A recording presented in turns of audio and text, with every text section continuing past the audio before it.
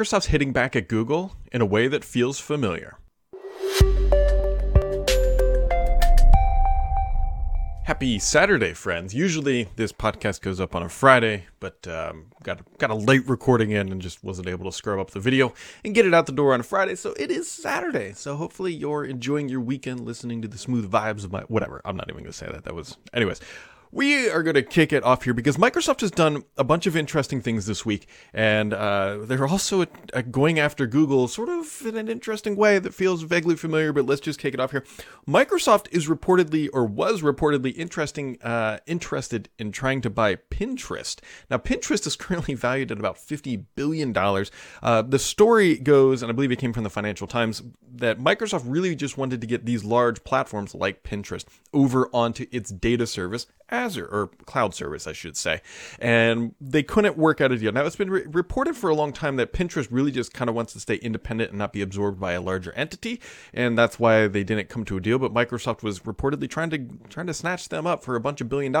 This vaguely reminds me of Microsoft trying to buy Yahoo for about $45 billion back under the Steve Ballmer era, and that famously did not work out. And I am not a Pinterest user, but I'm sure that those users are very happy with the service. That's why Pinterest is valued so high. But Microsoft paying $50 billion for that's a lot of money. That is a lot of money. And it's a lot of money. Other things going on in the Microsoft world. Edge. Now, this is legacy Edge, not the blue kind of wavy looking Edge that you're probably using today. It's based on Chromium. This is Edge built on Trident. Is going away. Officially, March 9th is when the service cuts off for support, and then they're going to pull it out from your computer with a Windows update following that. So if you're using Legacy Edge and you're in love with it, that's not good news, but I honestly can't imagine there's that many people on that. I have been using the new Edge for a while now, and it's perfectly fine. You can make that switch, and you won't really notice anything. But the one interesting thing is, while Legacy Edge is going away, it's not fully going away. I've asked Microsoft a couple times now, including last week, or actually this week, I should say. It's not going away on Xbox. So if you're using Legacy Edge on the Xbox, which again, I don't think that many people are, but I'm sure there's some. That is not going away, I should say. So that is going to be sticking around. Microsoft would not really comment. They wouldn't tell me a timeline or anything or what's going on. They just said no comment on that. So you can technically still use it on your Xbox, but there you are.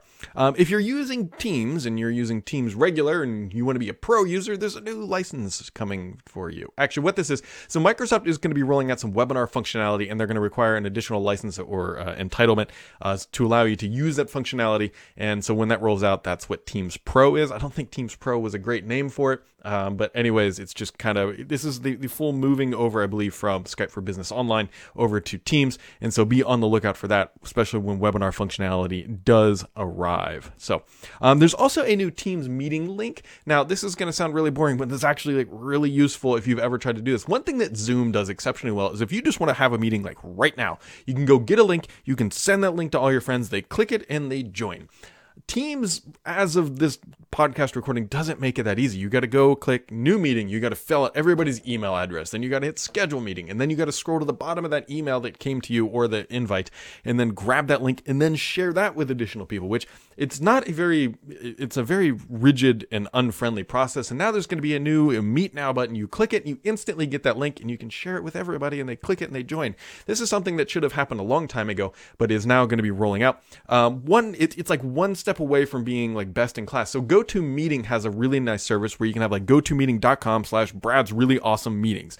And then that link will just kind of stay active forever. So if anybody ever clicks that link and you click it too, then you can join a meeting. It's like a hot room effectively.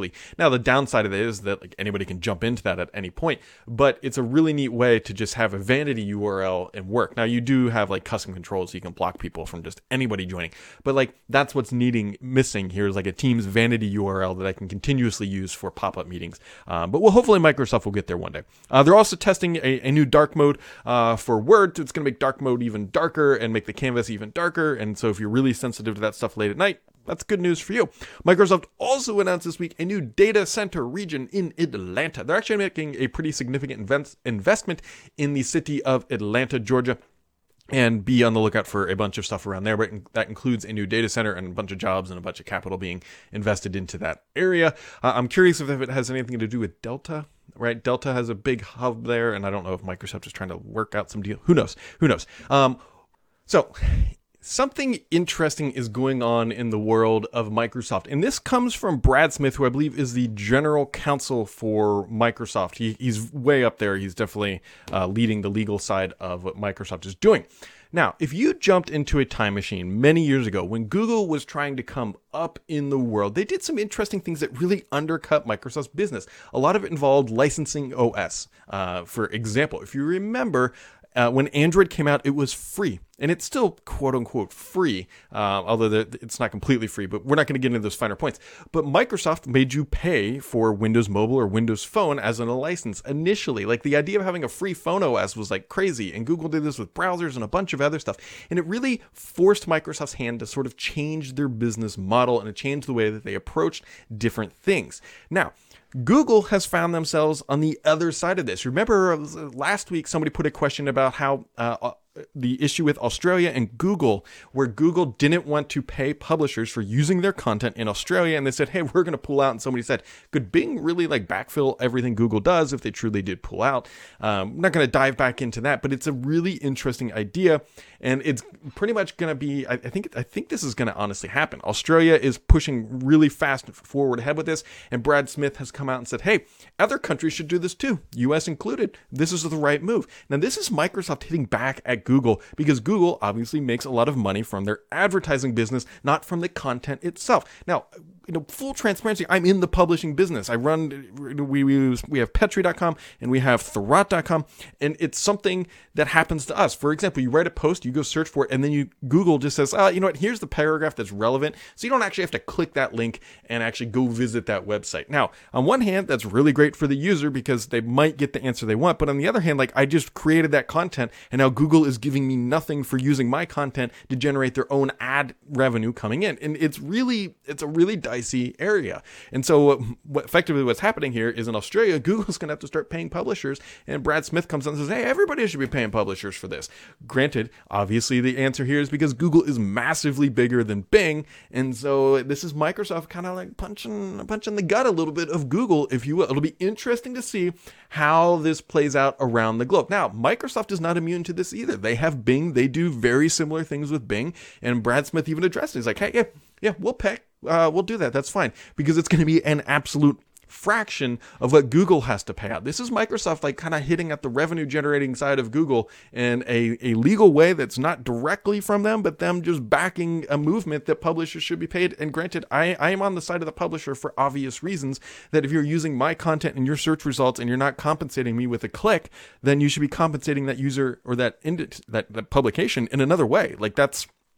That's pretty fair. I mean, at the end of the day, Google can't just grab everything, bring it in-house, and then just not compensate the rest of the industry. So it'll be something to watch. This is not something that's going to change overnight, although in Australia, it's pushing ahead pretty fast, and I suspect that you can imagine that the publishers in every other country are watching this exceptionally closely, and they're like, hey, if this passes there, we need to do that here to make things fair and level the playing ground of what truly is search results. Now, the other side of this is what's going to happen if Google doesn't have, for example, with Petri.com and the New York Times. Not that Petri.com and New York Times overlap. Let's just pretend that they did. If Petri doesn't have an agreement and they can use our content for free, and New York Times is like, hey, you got to pay us 5 cents per every thing you scrape, are we artificially going to get inflated up now through Google search results because it's going to cost them less money to drive traffic to our website? Not quite sure. I don't have the answer for that, but it's something that you're going to want to be paying attention to. Switching over to the gaming news, if you will. Some just interesting things that came out. I should have grabbed, my Xbox controller here. Microsoft has a hidden feature on the Xbox controller, the sync button up here. If you're using it with your phone, you can, if you hold sync, you can recall the last mobile or PC device. So if you sync your controller to your phone and then you take this controller and connect it back to your Xbox and you want to bring it back to here, if you hold the sync button, the Xbox light will flash and then it will reconnect automatically to your phone. You won't have to repair it every time. And then you can double tap the sync button and your Xbox light button will flash and then it will reconnect to your PC. Why this wasn't documented somewhere or everywhere, I don't know, especially considering cloud gaming and all that, but that's a really cool feature of that controller. And now I believe it might be only the new controllers. I'm not positive on that, but either way, it's definitely the Bluetooth enabled ones. That's a really neat feature and makes it a lot easier to jump between devices with your Xbox controller. So Microsoft, there's also a video on this channel from yesterday, is having the first AI and gaming event on February 23rd. The TLDR here is that Phil Spencer and Kareem are speaking. So you've got the executive of all of Xbox and then cloud gaming going to be on stage talking. It's definitely more of a sausage made type announcement, like how Microsoft tooling and everything else is driving the industry and things that are being utilized. You might see some GDK, Game Developer Kit style stuff. I'm hoping that we might see DirectX 12U or 12 Ultimate announcements or features or something like that. But this comes prior to GDC, which is the Game Developer Conference, which happens in mid-March. So curious to see how Microsoft announces or talks about at this event. There's also Minecraft Dungeon has now reached 10 million players. While Microsoft is not always a golden goose with Minecraft, it does do very well in the actual gaming side. The only one big, not fail, but maybe it is a fail, is their Minecraft World or Minecraft Earth application. So anyways, on to the questions of the week, always my favorite part, and we are diving in here. First question comes from Mr. PKI. He says, ending the week with an oldie but a goodie. Is anyone outside the education sector actually using Windows 10 S mode? Do you think Windows 10 X will be based on running Windows 10 S mode for applications? So Windows 10 S mode continues to be this thing that exists, and Microsoft tries to push it, but I don't think anybody uses that outside of education. I don't know of anybody who. Let me put it this way. I think if somebody's using Windows 10 S mode, like outside of the business world and education, it's probably on accident, would be my honest assumption. So Windows 10 X is going to be interesting to see, like, can they convert those Windows 10 S users over to X, or does S go away in favor of X? We don't quite know. Microsoft hasn't even officially really announced Windows 10X and what we know it today. They've just said, hey, it's coming in the single screen devices, the focus, but hopefully we will learn something here in the near future. NGC224 says, what are the chances Windows 10 X will use Windows in its name? I had heard at one point that they didn't want to use Windows in its name. Now, this was 36 months ago, 24 months ago, something like that. I don't know if they are or are not, but I'm of the firm opinion that if it looks like Windows and it acts like Windows, it's got to be Windows. So I don't necessarily think that Windows 10X looks like Windows or acts like Windows. And so I personally think they should come out with a new name, like I don't know, Microsoft. I don't know what they would call it. The Microsoft 365, the 365 OS, the Cloud OS, the Run One App at a Time OS. I don't know. I don't have. That's a marketing thing, and we won't know right until the end. But I personally hope it doesn't have Windows in its name.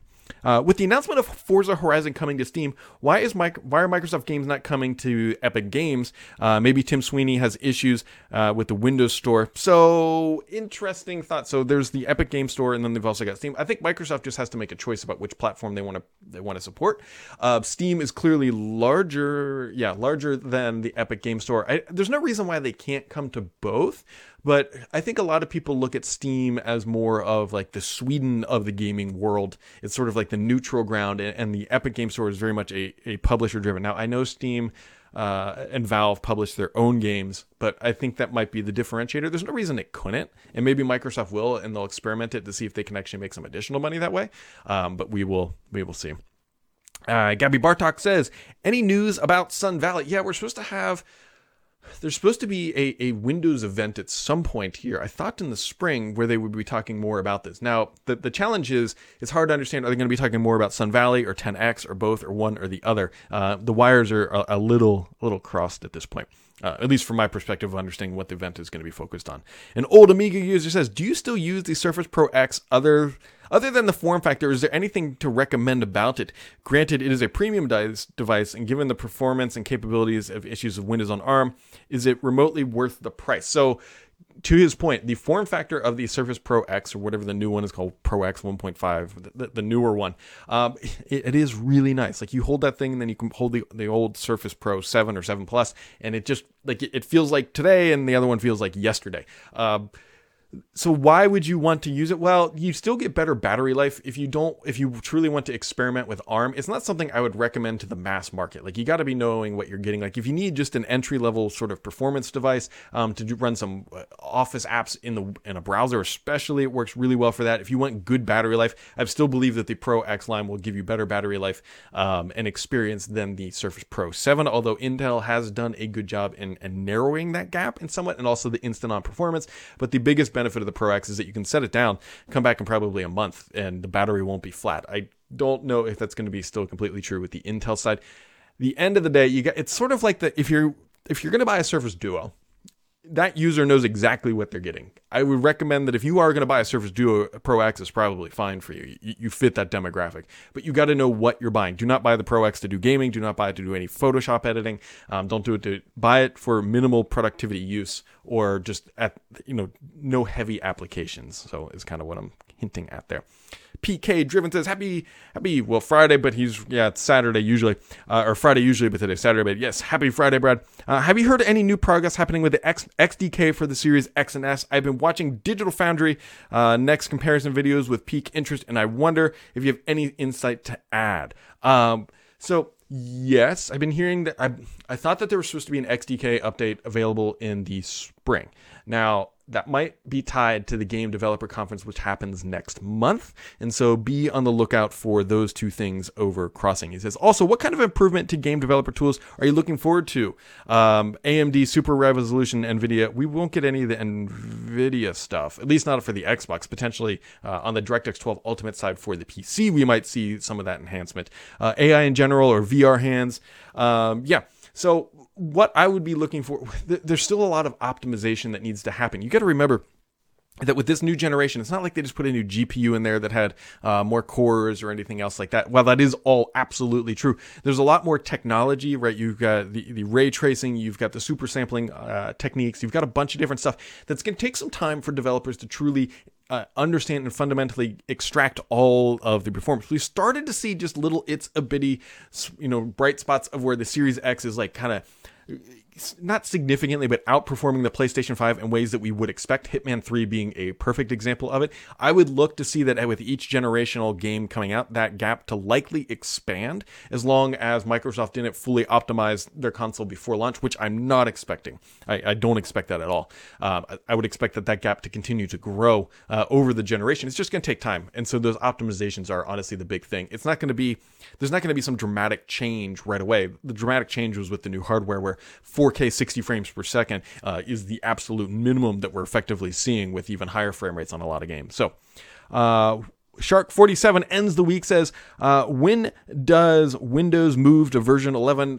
Microsoft, I don't know if it ever will. I mean, maybe 10X is kind of Windows version 11, but Microsoft, Terry Myerson, now granted a lot of things have changed since then, said, hey, Windows 10 is the last version of Windows, and they're doing these iterative updates. So I don't know if we will ever see a Windows version 11. Honestly, what I think we will eventually see is the 10 might just get dropped, and it's just called Windows. I just run Windows, because the 10 branding will eventually just not make sense once Windows 7 is fully out of the ecosystem, which will take a while. But especially once Windows 8 is completely gone and removed from the industry, which I think will probably happen before Windows 7. So I would expect we would just see Windows branding before we would see Windows 11 arriving in the marketing materials. So guys, that wraps it up. Like, what a crazy week. Microsoft wanting to buy Pinterest, Microsoft going after Google, Teams features, gaming stuff. Been a good week. Hopefully we've got more good weeks ahead, but hopefully we have better